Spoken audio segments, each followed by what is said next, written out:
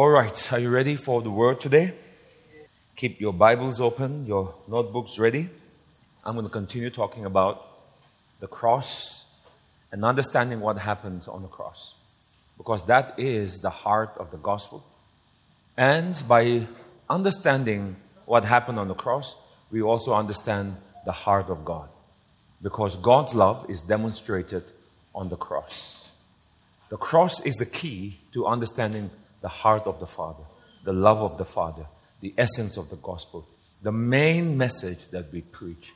Because Paul says, wherever I go, I preach Christ and Him crucified. That is my main message. It sounds like foolishness to the world, but to us who are being saved, it is the power of God. Amen. Christ is the power of God. Christ is the wisdom of God. We do not need to have any more additions to the message we preach to the world, whether by philosophy, by intellect, or by human education, because the power that brings salvation to men is not in human wisdom. It's in the simple message of the cross. And we have to humble ourselves, that we let go of our own human intelligence, the wisdom of our own words, and we focus a message on Christ alone. Amen. Hallelujah. That it is focused on His work, on His person. And that is what will bring salvation in the hearts of people. That is what brings power in the lives of people. Hallelujah. So we are being trained for spiritual work. It is not natural work. It's not organizational work. It's not company work. It's spiritual work. And therefore the weapons that we must be expert in are spiritual weapons. Hallelujah. And the only weapon that can touch the hearts of men and bring them to the knowledge of Christ is the gospel, the love of God, the grace of Jesus Christ. Hallelujah. So this is the wisdom of God. Why? Because the gospel is a message from God. It's a message from heaven. This is the wisdom of God. That in the simple preaching of Christ, in the simple releasing of the love of Christ, the revelation of Christ, God draws the people to Him. So even though the world may demand really philosophical message, really intellectual messages, and there's nothing wrong if you have the ability, you have the training to be able to communicate at that level. There's nothing wrong. Because all of us need to communicate at the level where we are. Some communicate at intellectual level. Some communicate to businessmen, to people in government and so on. Some communicate to poor people because that's where the ministry is. Rural places, city places, university areas. Amen. However we communicate, it must be a message that's focused on Christ. Amen. Okay. So the cross is a place of the goodness of God revealed, number one. Secondly, the cross is a place where there's freedom from judgment. So that was the point where we were yesterday. Freedom from judgment. Go back to John chapter 12. John chapter 12. Verse 31. Now is the judgment of this world. Now shall the prince of this world be cast out. And I, if I be lifted up from the earth, will draw all to me. The word peoples, or in some translations, the word men, was added by the translators. This he said, signifying what death He would die. The death that Jesus died is the judgment for the sins of all mankind. The death that He died is to receive the condemnation for our sins. Now, let me connect that to Romans chapter 8. Turn your Bibles to Romans chapter 8. Because we have been going through the book of Romans. So wherever we go, we want to bring it back to Romans, because Romans is a very systematic presentation of the gospel. And we want to be able to logically present, as Paul did, even from the book of Romans, what we are seeing here in John chapter 12. Romans chapter 8 verse 1. There is therefore now no condemnation to those who are in Christ Jesus. Right? It is impossible for a believer to be condemned. All right? Verse 2. For the law of the Spirit of life in Christ Jesus has made me free from the law of sin and death. So, Verse 2 talks about some laws that were in operation. Keep that in mind because we'll come back there. Verse 3. For what the law could not do. What could the law not do? Come on, tell me. The law could not set us free. The law could not give us salvation. Right? Try to connect with what I've taught in the past. What could the law not do? Come on, someone else tell me. The law could not give salvation. The law cannot make us righteous. The law cannot give us life. See, the type of the law in the Bible is the stones. Because the 10 Commandments were written on stones. All right?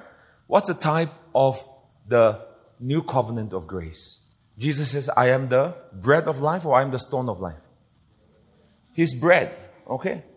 The type of the new covenant is bread. Stone is the law. How many of you can eat stones and live? Very simple. Right? Stones cannot give life. Only a living being. That's why grace came through Jesus Christ. The law came through Moses, but grace and truth comes through Jesus Christ. All right? So if you go to church on Sunday and the preacher is preaching a message of the law, he's throwing stones at you every Sunday. That's what happens in some churches.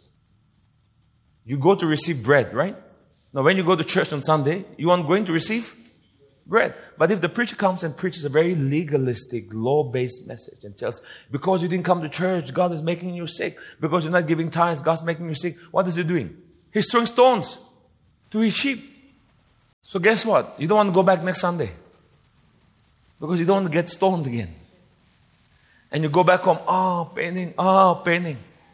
See, you must be a giver of life. When you preach, when you minister, you must be a giver of life. You see, you must be a baker of the Word of God, the gospel, the bread of life. Can you see? For what the law could not do. Now, the law could not do because the law was bad, inferior, made in China. Or because of what? Someone tell me. Come on, answer back. It was weak through the flesh. Not because the law was bad, but because man had a sin nature. Man was not able to walk in the perfect commandments of God. Man had no ability to be holy and righteous before God because we were born in sin. Good. So God did what the law could not do. The law could not save. So God did what the law could not do. Did you get it? By sending His own Son in the likeness of sinful flesh. So Jesus came in the flesh on account of sin, because of sin, capital S-I-N, which is talking about the power, the thing, not the actions of sin. Are you following me? On account of sin, He condemned sin in the flesh. So who condemned sin? Come on, tell me, who condemned sin? No, the word He there is referring to God. Who condemned sin? God condemned sin. Your sin. How many of you have done something for which you feel so embarrassed about, shameful about? If your friend would come and tell everyone, this is what she did, you would hide under your chair. Come on. How many of you have done things in the past you are ashamed of? Can I see your hands? That sin has been condemned. Condemned means paid for. Jesus paid for it. Amen. That means even the shame of that sin is gone. You should not hold that shame in your heart. Shame is a big stronghold, especially in tribal cultures. Indian culture. Shame. Because of shame, the faith of people are not able to be bold. We're not able to speak freely. We're not able to exercise the gifts upon our lives. We come on the stage, we feel timid. We feel shameful. We're always thinking of what we did in the past. But because sin has been condemned, come on, say, sin has been condemned. There is therefore now no condemnation upon our lives. Do you see the connection here with John chapter 12? Amen. So the death that Jesus died was when He was judged, when He was condemned as a criminal. Condemned as a criminal. That's why the Bible says, wake up everyone, no time for sleeping. That's why the Bible says that He was chained and taken as a criminal by the high priest and the Romans. He was condemned as a criminal. Even though he had never done anything wrong, he was not guilty at all, he was condemned. Why? He was taking our place. Died as a criminal. To redeem us from the prison. The prison of sin and death that we were in because of whose sin? Your father sinned? Who sinned? Adam sinned. Good. Now you're getting it. Okay? So, what did God judge? On the cross, there was judgment, right? God released His judgment on the cross. What was judged? We need to know that. Alright? So what was judged on the cross? Sin. Good. So sin nature has been dealt with by the death of Jesus Christ. What else was judged? Also our sins, right? What else? Now is the judgment of this world. Now is the judgment of this world. No. We just read it, John chapter 12. Now is the judgment of this world. Now what? Look at John chapter 12. The ruler of this world will be cast out. The ruler of this world was Satan. He'll be cast out from this position as the ruler of the world. What is that? That's a judgment. Cast out. He cannot accuse you anymore of your sins before God because Jesus paid for your sins. Now, he can still accuse you and deceive you, and you can believe in him, but his ability, his authority to accuse us has been destroyed because of the sacrifice of Jesus. All right, pay attention, all right? What else has been judged? What else has been judged? Death. All right, good. Death also has been judged. The final victory of Jesus over death, over all mankind, is because of what Jesus did on the cross. What else has been judged? Mankind has been judged. Because judgment means separation also. So those who believe are with God. Those who don't believe are already condemned. Amen. The word judgment also means separation. Did you know that? A decision. Hallelujah. Are you with me? Okay. What else has been judged?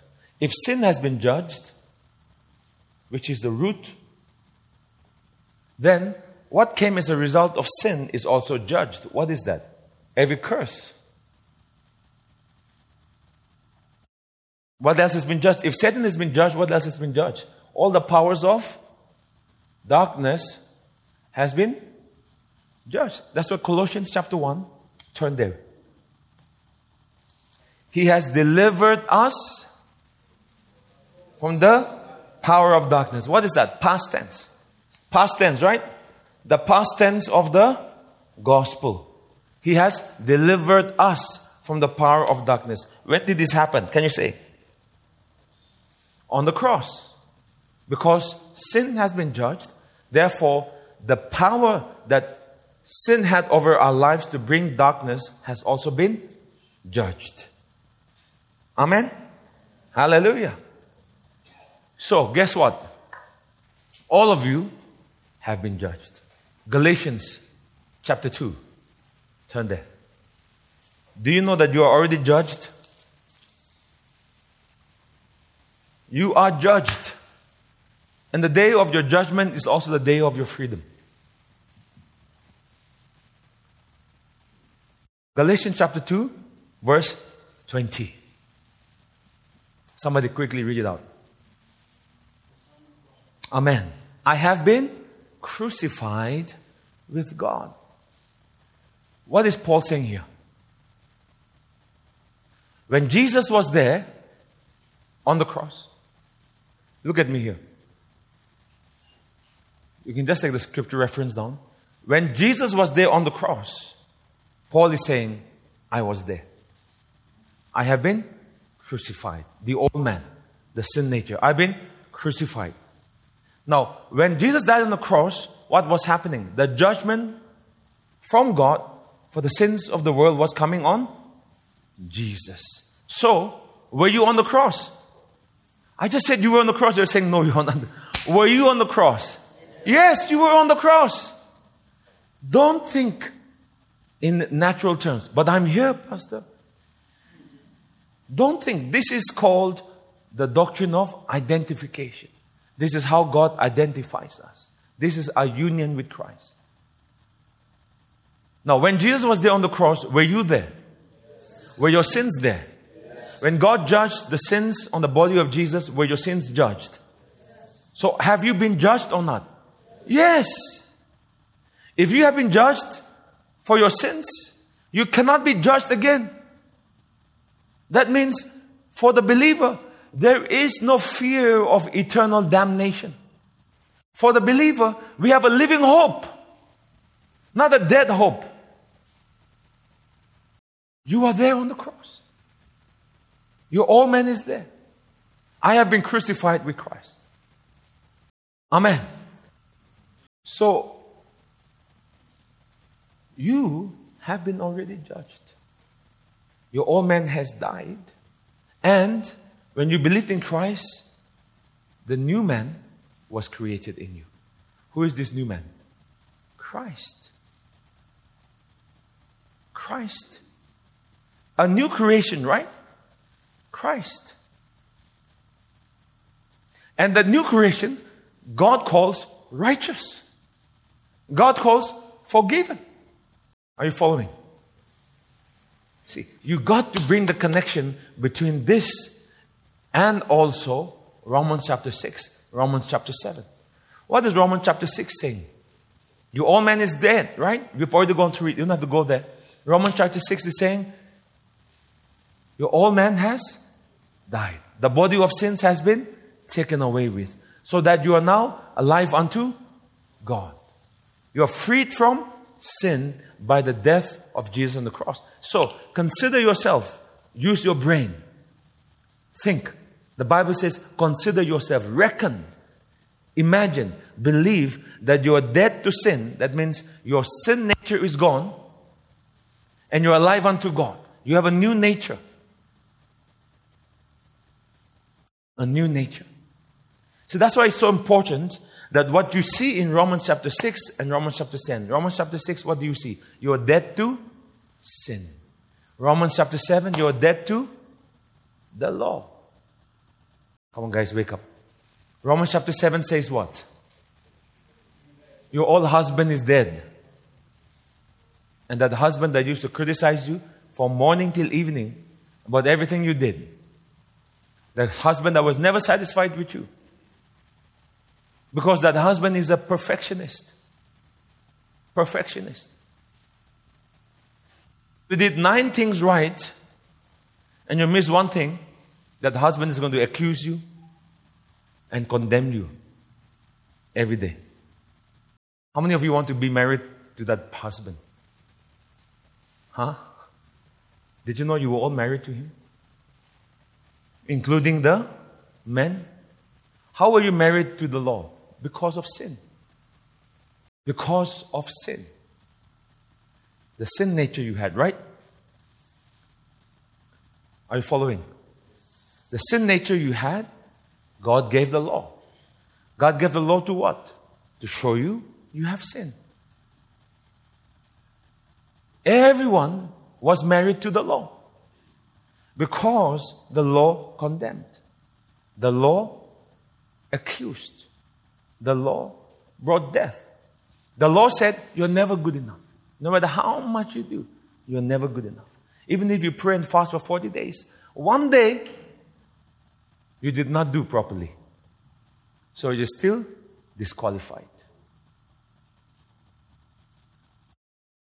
So we were married to the law. The law condemned us. The law accused us. The law cut us down. The law said, you cannot, you're disqualified.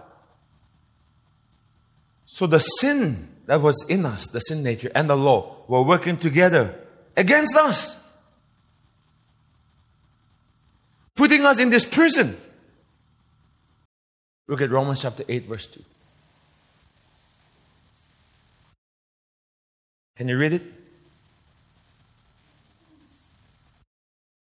Anyone just read it?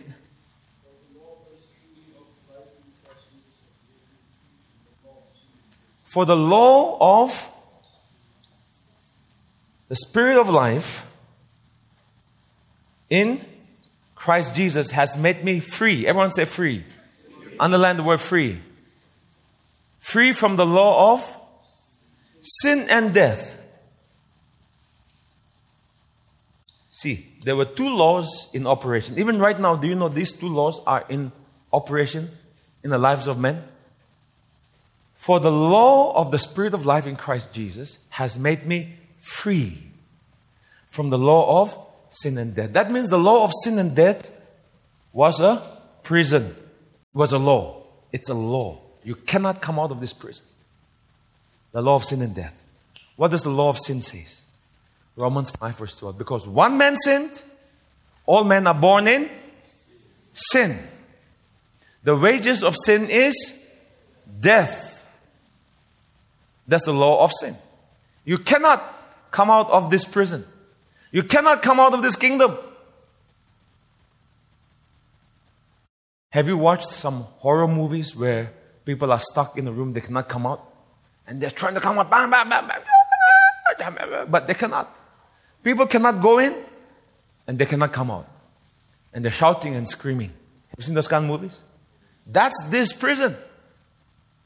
The law of sin and death. Even the law condemns. The law kills. Look at 2 Corinthians chapter 3. 2 Corinthians chapter 3. Look at verse 6.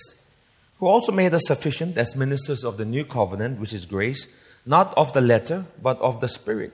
For the letter kills. The letter referring to the law, right? Beneath the word letter, write the law. Beneath the word letter, in Romans chapter, 1 Corinthians 3 verse 6. 2 Corinthians 3 verse 6. Beneath the word letter, in verse 6, write the law. The law kills, but the Spirit gives life. Can you see the connection between this verse and Romans 8 verse 2? Right? Look at verse 7. If the ministry of death, written and engraved on stones. What was written on stones? The law. And what is that called? The ministry of death. Do you want to be the cabinet minister of death? Well, the law was a cabinet minister of death, written and engraved on stones. So, the law of sin and death. For one man sinned, all men are born in sin. If you keep all 9 commandments and you break one, you have broken the whole. The law condemns. The law says man is a sinner. Man cannot be righteous by their own strength. So, the law of sin and death, which comes through the law and the sin of Adam, has confined all men in this prison called sin, having a sin nature that you can never come out of this prison. It's a law from God. So the only solution was what? In the country of India, if you want to change some of the ways the country is functioning, you have to go to the parliament, pass a new law. When the new law is passed, it is greater than the old law. Did you follow? Yes, God is a God of righteousness and justice. Whatever He did in the gospel, the message of grace, He did righteously. He did through justice. So, God released a higher law. Everyone say higher law. And that's the law of the Spirit of life in Christ. And God says, whoever believes in Jesus will not perish in the law of sin and death, but have life.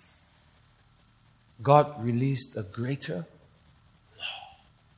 Now, our role is to be in that law. It's a law. God is not a man that lies. It's a law. It's a law means it works all the time. Do you know that the Constitution of India works everywhere the borders of India is? You go to Kanyakumari, it works. You go to Andaman Nicobar, it works. You go to Mizoram, it works. You go to Kashmir, it works. Because it's the law of the land. Amen. So this law works every time. John 8 verse 32. Can someone tell me? What is John 8:32? Anyone knows? And you shall know the truth, and the truth shall set you. What is the truth? Truth is a legal fact. See, you shall know the truth. The truth of what? You shall know the truth. Know means have knowledge. You shall know the truth, and the truth shall make you free. You shall know the truth. You need to know the truths of the gospel. You need to have knowledge. You shall know the truth, because this is a new law. When the slaves in America did not know that Abraham Lincoln had passed the freedom of slavery, because the slave owners did not tell them. Time for the message to go to the south of the country. There were many people in slavery when they were already declared free. So they had freedom, but they were not free. You shall know the truth. So it's not about trying to produce freedom by your own strength. You go to many prayer houses in Nagaland. Many people are like, what are you trying? I'm trying to be free. Right? They're trying to be free. How? By putting their striving and their flesh into their spiritual activities. But what is the Bible saying? You shall know the truth, and the truth will set you free. You see, people are trying to clean themselves spiritually on the inside, right? Because you are dirty on the spirit, not on the flesh.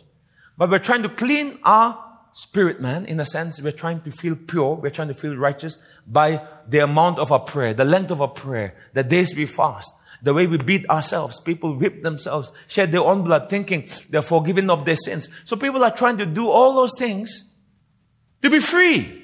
Free from guilt, free from condemnation, free from shame. But you find that you get more guilty. You're bound in more darkness.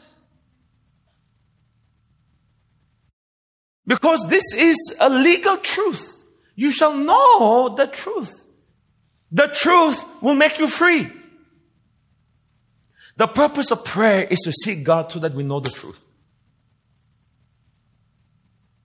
Are you following me? You shall know the truth.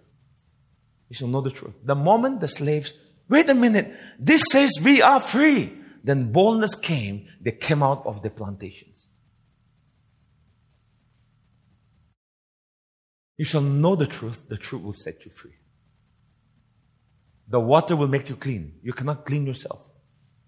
So come to Jesus, who is your water.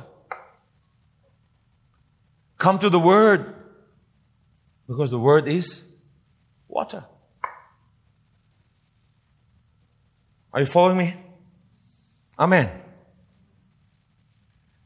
So, the judgment of God. Everyone look here. The cross is a place of judgment where this prison was judged. And the judge of the universe passed a higher judgment. The law of spirit of life in Christ Jesus. Hallelujah. Amen. Sin and death has been judged. Hallelujah. Number 3. The cross is a place of death. Hebrews chapter 2 verse 9. I'll go pretty fast right now. Hebrews chapter 2 verse 9. But we see Jesus, who was made a little lower than the angels for the suffering of death, crowned with glory and honor, that he, by the grace of God, might taste death for everyone. Amen. Christ died in our place. He died in a place as us. So you are dead. That's why Paul said, I'm crucified with Christ. Your old man is dead. See, you must. That's why look at Romans chapter 12. I'm just jumping here and there, but I want to bring the connection. Look at Romans chapter 12. Verse 2. What is it saying? Do not be conformed to this world. Do not think like this world. Do not be in the mold of this world, but be transformed by the renewing of. Okay. So what do we need to renew? Yeah, but with what knowledge? Huh? What truth? Huh? See, Paul did not write Romans 12 by itself. Romans 12 comes after Romans 11 and comes after Romans 10 and then 9, 8, 7, 6, 5. So what do you need to renew to? You need to renew to what he said in the past. Are you getting it? Because that commandment to renew your mind is not by itself. You cannot preach it isolated from what Paul taught in Romans 3, 4, 5, 6, 7. Romans chapter 3. The law cannot save you. The law is given for the purpose of revealing sin. Renew your mind to that truth. Romans chapter 4. You are declared righteous by faith in God, just like Abraham. Renew your mind to that truth. Romans chapter 5. By one man's obedience, many will be made righteous. Renew your mind to that truth. It's not by my words, by what Jesus did. Romans chapter 6. We are dead to sin. Your old man is gone. It's no longer about your actions of sin. It's about your nature. There is sin and there are sins. Sins come because of sin. But God has dealt with sin. The sin nature you have is gone. It is destroyed. It is annihilated. Can you say amen? And now you have a new nature called the righteous nature. You have a new nature called God's nature in you. You have a new nature called purity. Holiness. Holiness is not only what you do. Holiness is who you are. Can you say amen? You have a new nature. You're dead to sin. Renew your mind to that. Why do Christians fall back into sin? Because they don't renew your mind to the truth. That the sin nature is gone. It's destroyed. Where do mangoes grow from? Mango tree. Where do lemons grow from? Where do sins grow from? Sin tree. But the sin tree is destroyed. Yes or no? Yes. Now you have a righteous tree. But your mind, the problem is your mind. Your mind still thinks you're connected to that sin tree. And so, according to your faith and you believe, you begin to live your life. So, you begin to identify yourselves with your actions and your behavior. You're born again, you're enjoying God, but then you sin. You feel more condemned. After some time, you lose the joy of your salvation. You start struggling with sins, just like Romans describes in Romans chapter 7. The things I want to do, I cannot do, but the things I don't want to do, I do. He's talking about struggling in the mind. You don't have two natures in you. You have one nature. The Christ nature in you. Can you say amen? But you need to renew your mind to the fact that now you don't have the sin nature. That means even if you should by mistake gossip. Of course, no one gossips by mistake, but I'm just trying to be very kind to you. If you smoke, drink, and you feel guilty, and if you get involved in drugs and you do some sin, you feel guilty, at that very moment, you must declare, I am righteous. I am the child of God. Hallelujah. You must live from your new nature, not the old nature. Can you say amen? So renew your mind to this truth. Romans chapter 6, you are dead to sin. You're no longer in sin. You're no longer in sin. You're not in sin anymore. Because sin is a person, a place, and a thing. You have been delivered from the place of sin, the nature of sin, and now you are in righteousness. So yield, think, your members to righteousness because you're under grace. Yield your members to righteousness and you will sin not. Do not yield your members again back to the sin nature. Are you following me? Amen. You must yield. Yield. The authority is given to you. You have to do it. It's your responsibility. It was natural for you to sin because your whole life you had a sin nature in you. But now you have a new nature. When you renew your mind to your new nature, it will become natural for you to have righteous works. And the fruit unto holiness. Holiness is a fruit of believing this truth. So, Romans chapter 7, Paul says, you are dead to sin. And now you're dead to the law. Your old husband is dead. And now you're married to whom? Come on, who are you married to? I know you all want to marry. Who are you married to? Come on, who are you married to? You're married to whom? Christ. But you're married to Christ where? Here. In your spirit, man. You have a new husband. You have a new nature. You don't have to live the old way anymore. Now you can live the new way. Paul is talking about this frustration. I want to do this, but I can't do this. Who shall deliver us from this body of death? Glory be to God, Jesus Christ, who is your new husband. Amen. And therefore, Romans chapter 8, there is therefore now no condemnation to those who are in Christ. What is Paul saying? Renew your mind to these truths. And you will be transformed from the inside to the outside. Whoa! Glory to God. Can you see it? Not just renew your mind to this promise in Proverbs, to this promise in Psalms, to this verse in Revelations. No. There is a progression of truth. He is building from Romans chapter 1 till Romans chapter 12. And he says, therefore, means with all that I have said in the past, renew your mind to these truths. So you need to renew your mind to this truth. One. See, you have to think opposite. It's like very difficult. I'm dead. Yeah, you are dead. But I'm here. But you were on the cross.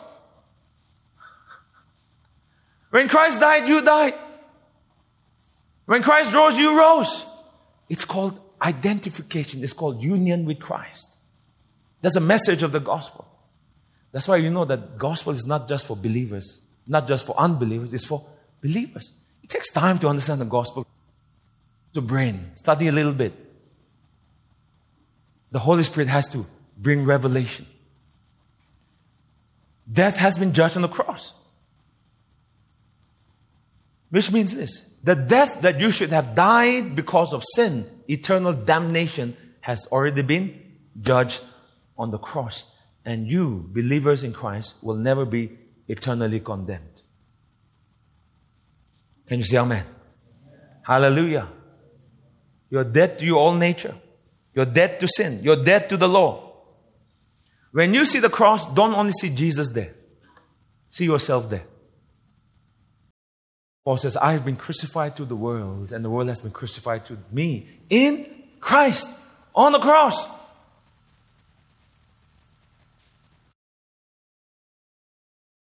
Dead. You are dead. You are dead to sin. Pastor, I feel like gossiping so much. No, you are dead to sin. Don't talk about your feelings. Walk by faith. You are dead.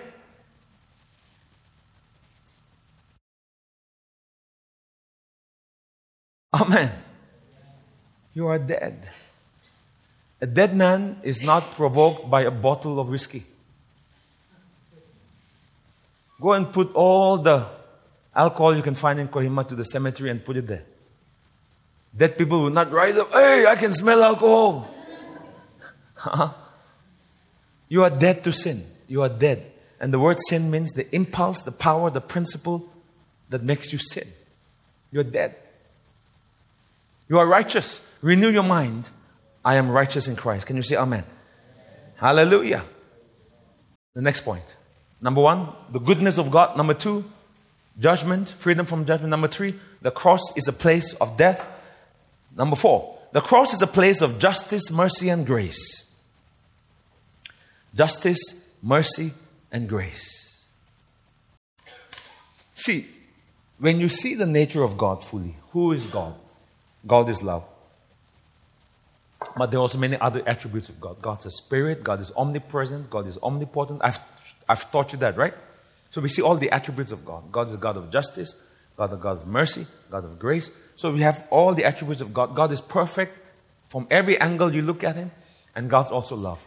So when God manifests His love, He does so righteously, in justice, in grace and mercy. So all the attributes of God always flow together. And that's why He's perfect. All right? Now, the cross. Why is the cross the power of God and the wisdom of God?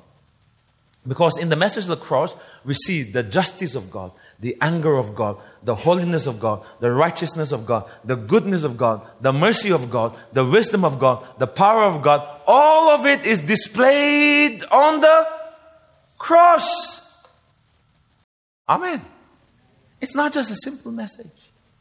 Because I've seen some preachers say, oh, yeah, the cross is a simple message. But after you preach the cross, you got to start preaching faith. You got to start preaching Holy Spirit, because those are more. They're not getting the truth of the gospel. The cross is not the place of weakness. It's a place where all our strength comes from. All our victory comes from. And it's not just an isolated message of what happened on Calvary. The cross covers the beginning of the Bible to the end of the Bible. And every revelation of prosperity and faith and authority, it comes through the cross.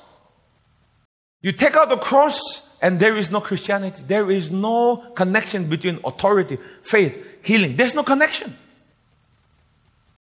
Amen. So the justice and the mercy,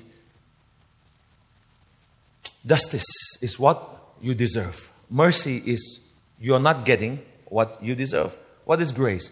Grace is to get what you don't deserve. And the purpose of grace is to empower you and to lift you up. Amen. So on the cross, we see God give judgment on our sins. That's justice. And at the same time, give mercy to the believer, because Jesus took the justice of God on His own person. So at the same time, He can give mercy to sinners.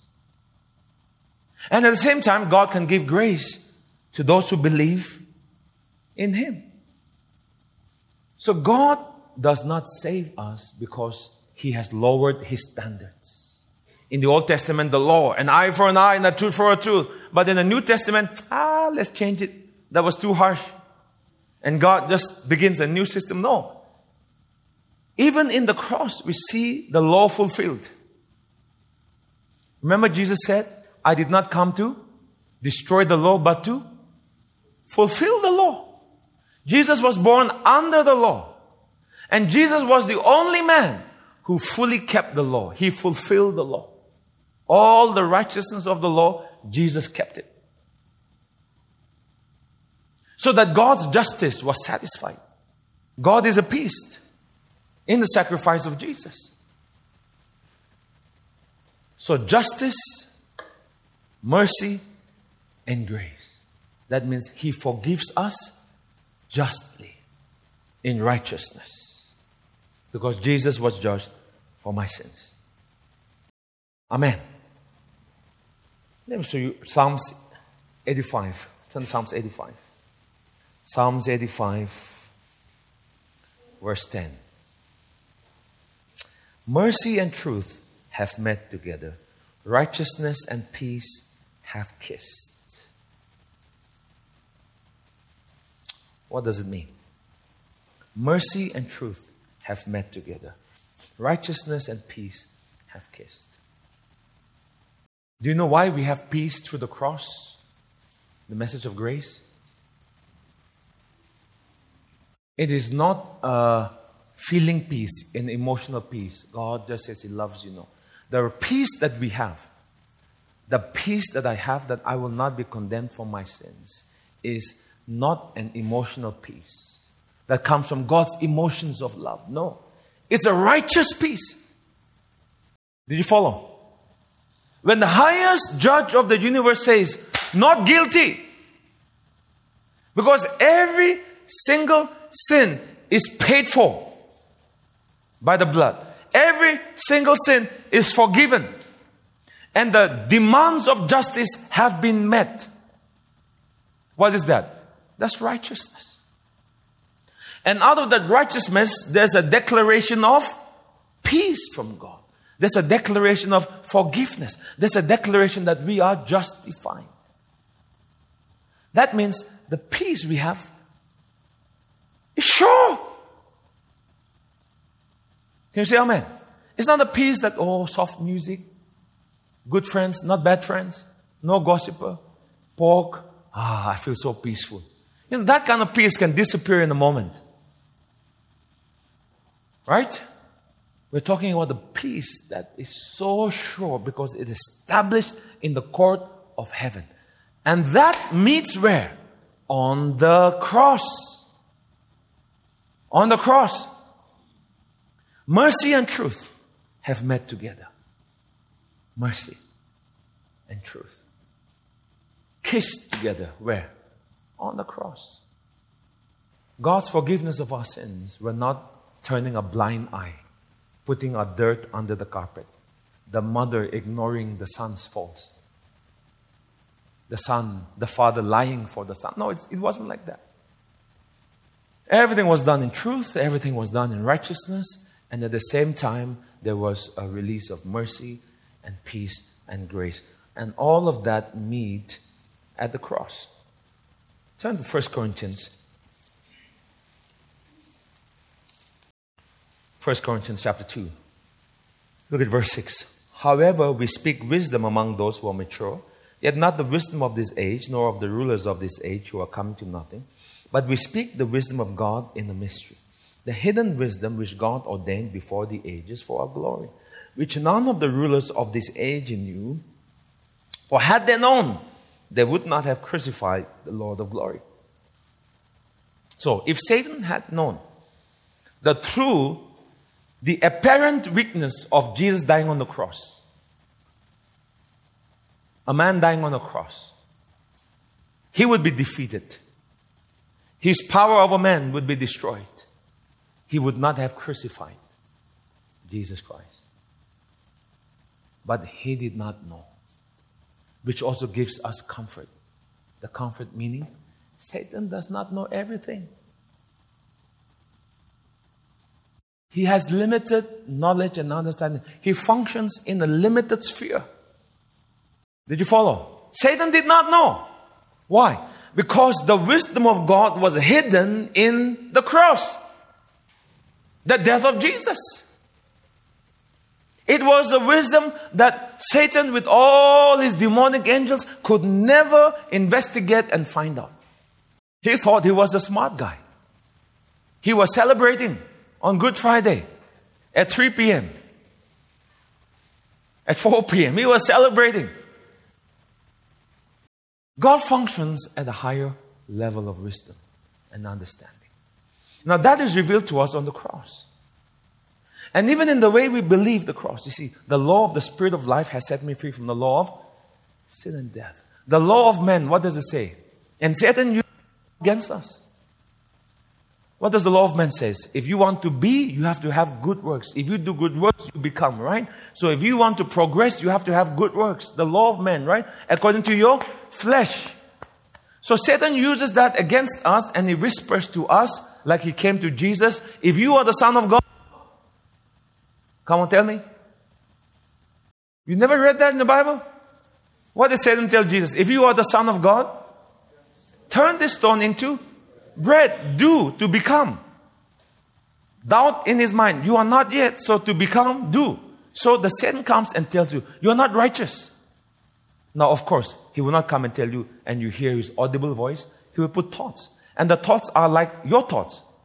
I'm not righteous. So to become righteous, I have to do this work. Read the Bible, pray, fast, religious works, usher, to become righteous. Because you want to pray for healing. But you feel like, healing, I feel like I'm not qualified yet to ask God for healing. So let me do this first in order to be healed. But the Bible says you are already healed. So he makes you fight for what you already have. He makes you try to do to get what you already have so that you cannot get it. Because God gives by grace. Freely. Are you following me? So Satan operates in the realm of works, the flesh. But the wisdom of God is this. If you believe in my Son, you are out of that prison. How many of you suffer with addictions? Do you know that by believing, you're free? We think, addictions. Addiction is different. To get salvation is easy. Just believe in Jesus, raise your hand, you're born again, right? But being free from addictions, you got to try really hard. That's the thing, right? Hey, deliverance from addictions is in the blessing of salvation. You just renew your mind. You are free from that. If the Son has set you free, you are free indeed. The problem is in your mind. You think you're not free. You're free. You are free. The law of the Spirit of life and the law of sin and death. How does the law of sin and death operate? Come on, think. How does the law of sin and death operate? The law kills, right? Adam and Eve stretched their hands to the fruit and they ate. They did something and they fell from grace. The law makes you do something to be righteous, but you are falling from grace. All right? So the law of sin and death operates from the doing. You guys are very confused. How many of you got born again the moment you believe in Jesus? The moment you believe in Jesus, did you get eternal life? How did you get that life? By doing or believing? Believing. The law of Spirit of life is activated by believing. Believing. How do you get Zoe life in your body to walk in health? Believing. Believing what? You are healed by the stripes of Jesus. Believing what? The Spirit of God lives in you. Amen. Believing. Believing. Believing. But sometimes, because we are so trained in the ways of the world, we think believing is not enough. I have to do something. If you are the Son of God, turn this stone into bread. Believing. That's the wisdom of God that is hidden in the gospel. I'm not ashamed of the gospel, for it is the power. The gospel is the power. The good news is the power of God unto salvation for everyone who, everyone who believes. That's the wisdom of God hidden in the gospel that Satan doesn't want you to see, because he wants you to be distracted by, I got to do this, I have to be qualified, I have to be right, I have to be perfect, I have to be good. He makes you always focused on your self-worth, your self-qualification, and not on Jesus. Hallelujah. Amen. The cross is where we see the wisdom of God. Point number 5. The cross is a place of peace. Place of peace. Colossians chapter 1, very quickly. I'll just give you the scriptures. Colossians chapter 1, verse 20. And by him to reconcile all things to himself, by him, whether things on earth or things in heaven, having made peace through the blood of his cross. Specific place. The blood of his cross. That means the specific place where the price was paid is where peace is brought. It's a place of peace. Let me show you another scripture. Ephesians chapter 2, verse 16. Ephesians 2:16. Ephesians 2:16. Let's read from verse 15, all right? Having abolished in his flesh the enmity, that is the law of commandments, contained in ordinances, so as to create in himself one new man from the two. So even the flesh was an enemy to Gentiles. Not the flesh, the law. Because the law separated the Jews from the Gentiles. But God, in Jesus Christ, abolished the law of commandments contained in ordinances, so as to create in himself one new man from the two, thus making peace. And that he might reconcile them both to God in one body through the cross, thereby putting to death the enmity.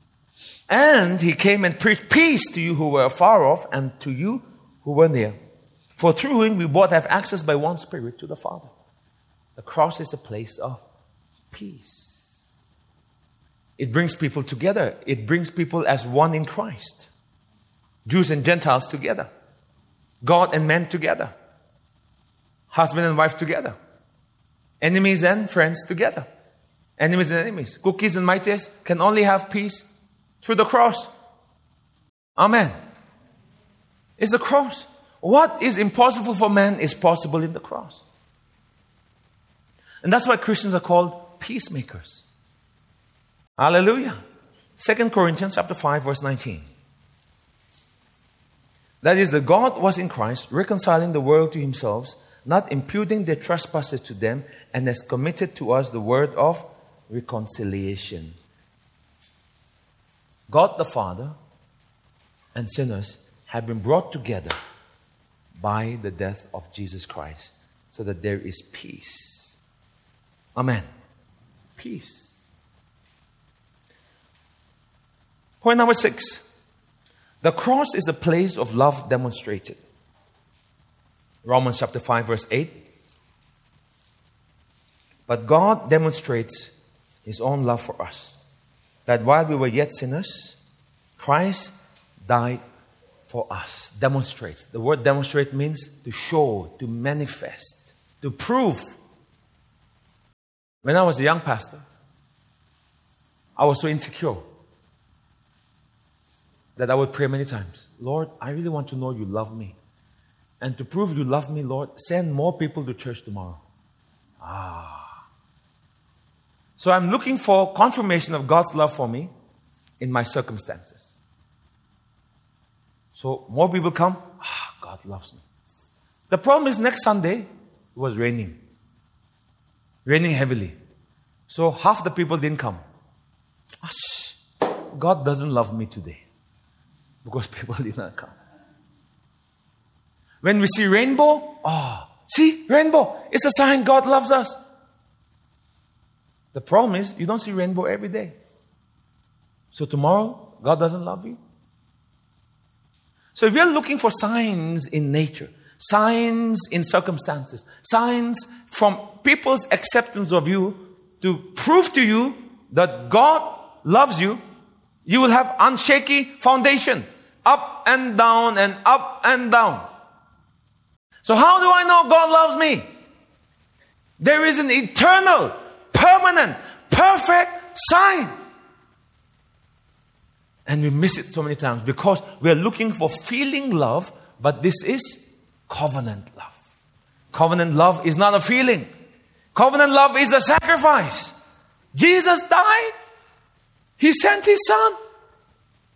You know what that means? Every day you can live in this faith. God loves me. God loves me. God loves me. When all your friends have left you, you are in the ICU. Thank you, Father, that you love me. When you are in jail like Paul, I rejoice in the Lord because he loves me. You have no money, God loves me. Because the friends of Job came and told him, see, you are sick. God doesn't love you. He's left you. Curse God and die. Curse God and die. Curse God and die.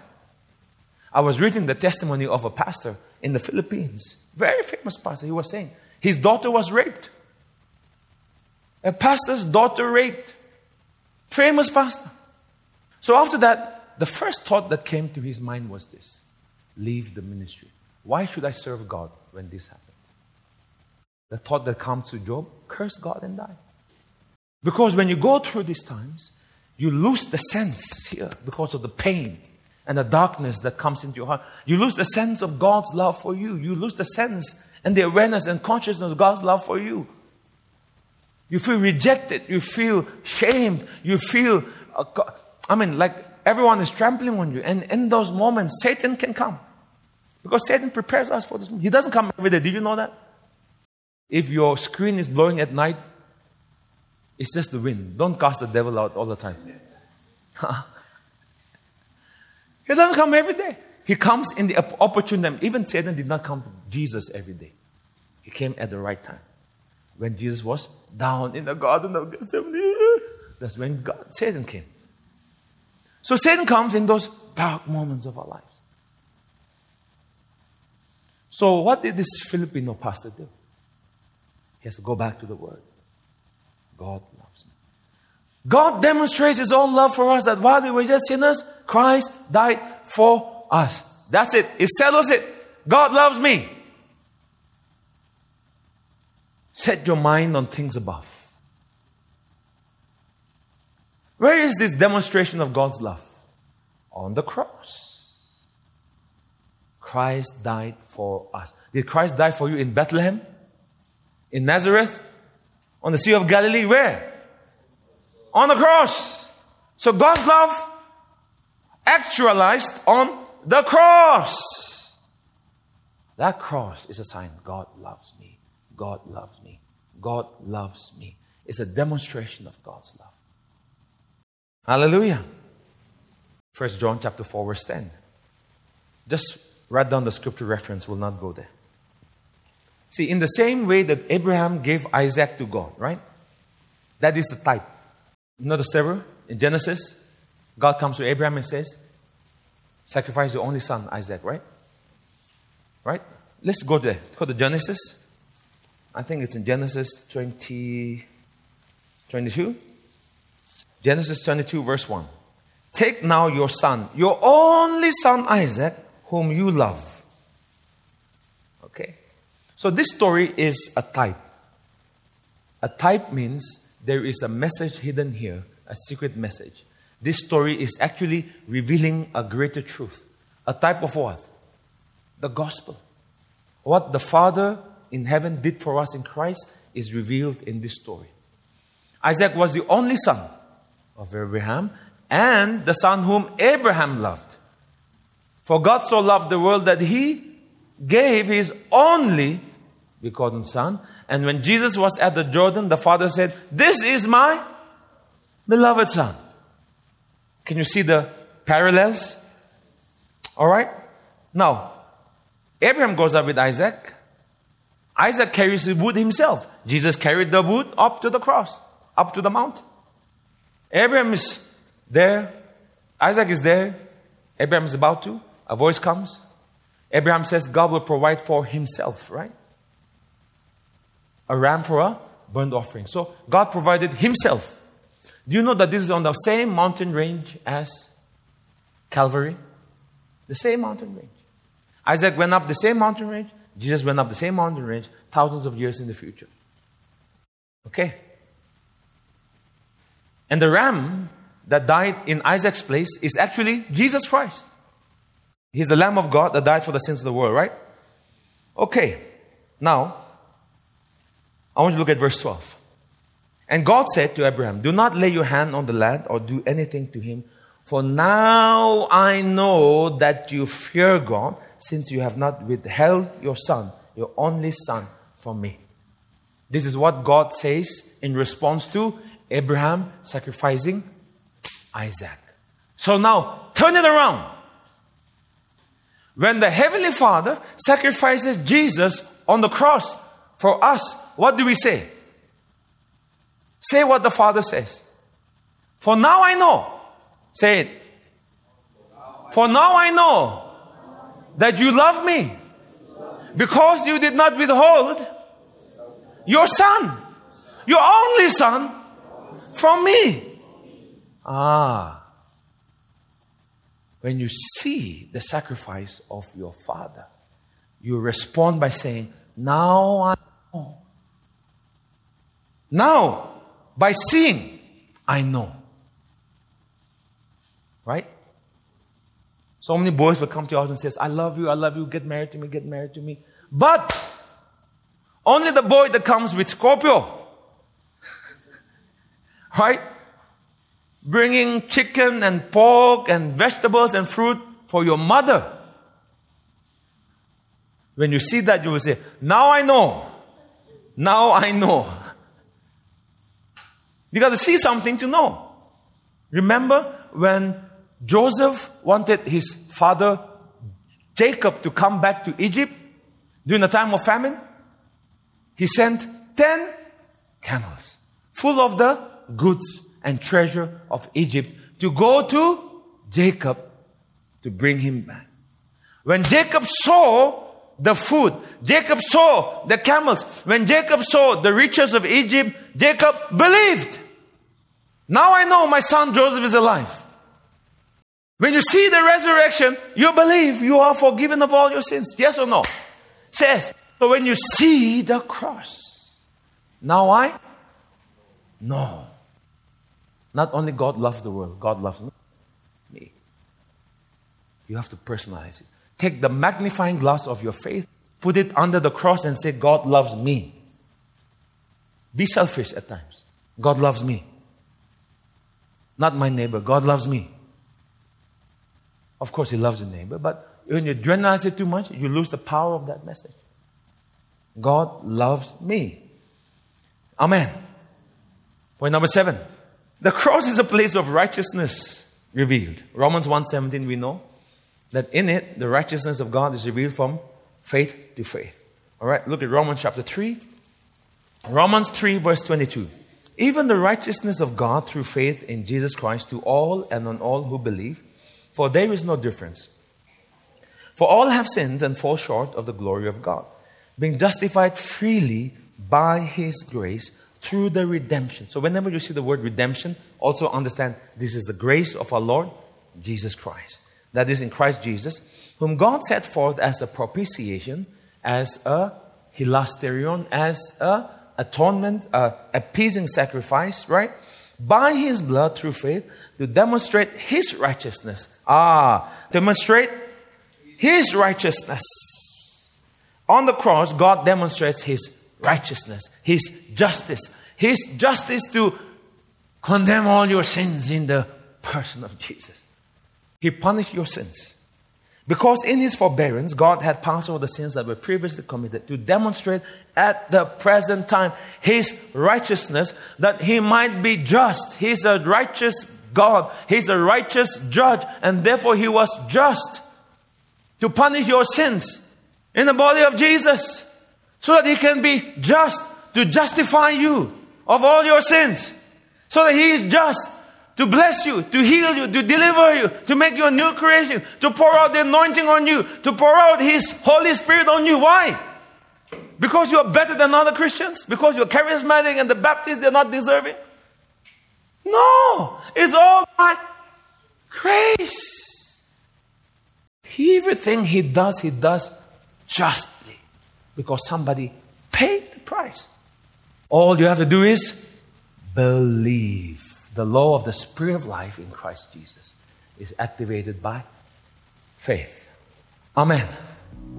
If you have been blessed through this podcast, we invite you to partner with us in sharing the gospel of Jesus Christ from Nagaland to the nations. We make all our series available for free, but it does cost us time, effort, and money to do it. So the support of people such as you will enable us to reach more people in more regions. Remember, when you give, the Word of God says in 2 Corinthians 9:8 that God is able to make all grace abound towards you, that you, always having all sufficiency, all things, may have an abundance of every good work. If you would like to support our media ministry on a monthly basis or through a one-time gift, kindly write to us at faithharvestnagaland@gmail.com and visit our website www.faithharvest.in, and you can go to the giving section. You can also give through this UPI ID 700-5684-533 at Paytm. God bless you and thank you so much for your generosity.